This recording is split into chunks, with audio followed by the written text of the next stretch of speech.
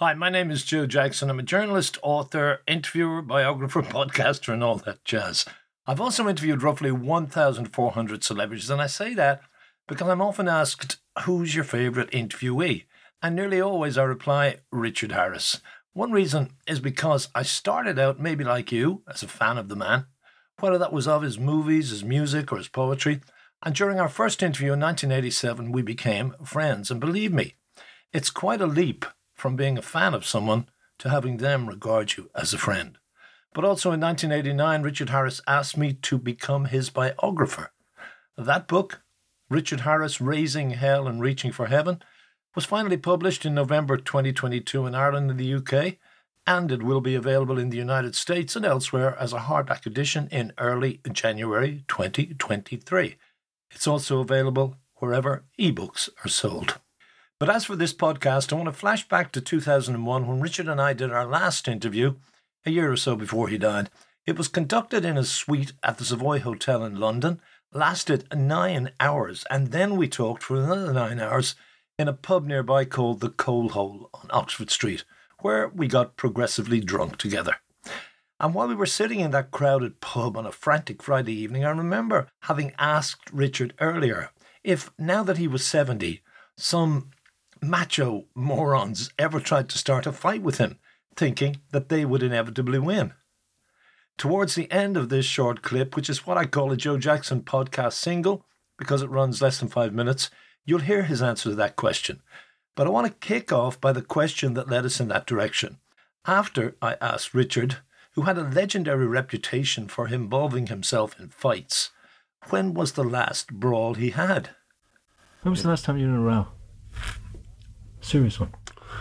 The last time I punched a guy would be outside the Coach and Horses in Wellington Street about, I think, 5 years ago, maybe 6 years ago. And what happened was, I was outside there and we're talking to some Irish people who saw me. I got sitting by myself. I was sitting, actually it was summer, and I'm sitting on the side of the road. Right. Because it's a tiny little pub. And I was sitting outside having a pint of Guinness. And a couple of Irish people passed and they chatted to me. You know, they were from, I think they were from Dublin and that, and they knew who I was, and we chatted. We had a great time. And then a girl came out, and she's one of the really snotty Irish. Right. And she became very insulting. I mean, really. To you? Yeah. Well, she was riding me, if you like. Yeah. Really, and she ruined the evening. She was really, she was so rude, I couldn't believe it. I said, listen, excuse me, young lady. I said, look, let me tell you something. I said, I want you to hear this very carefully. I said, I can forgive many things in my life. I actually can forgive rudeness, which means I could forgive you. I can forgive insolence, which means I could forgive you. There are many things that I can forgive in my life, but there's one thing I can't forgive, and that's ugliness. And you're the ugliest fucking woman I ever saw in my life. Now piss off. And she rushed back into the hotel, back into the bar, and her boyfriend came out. Dublin.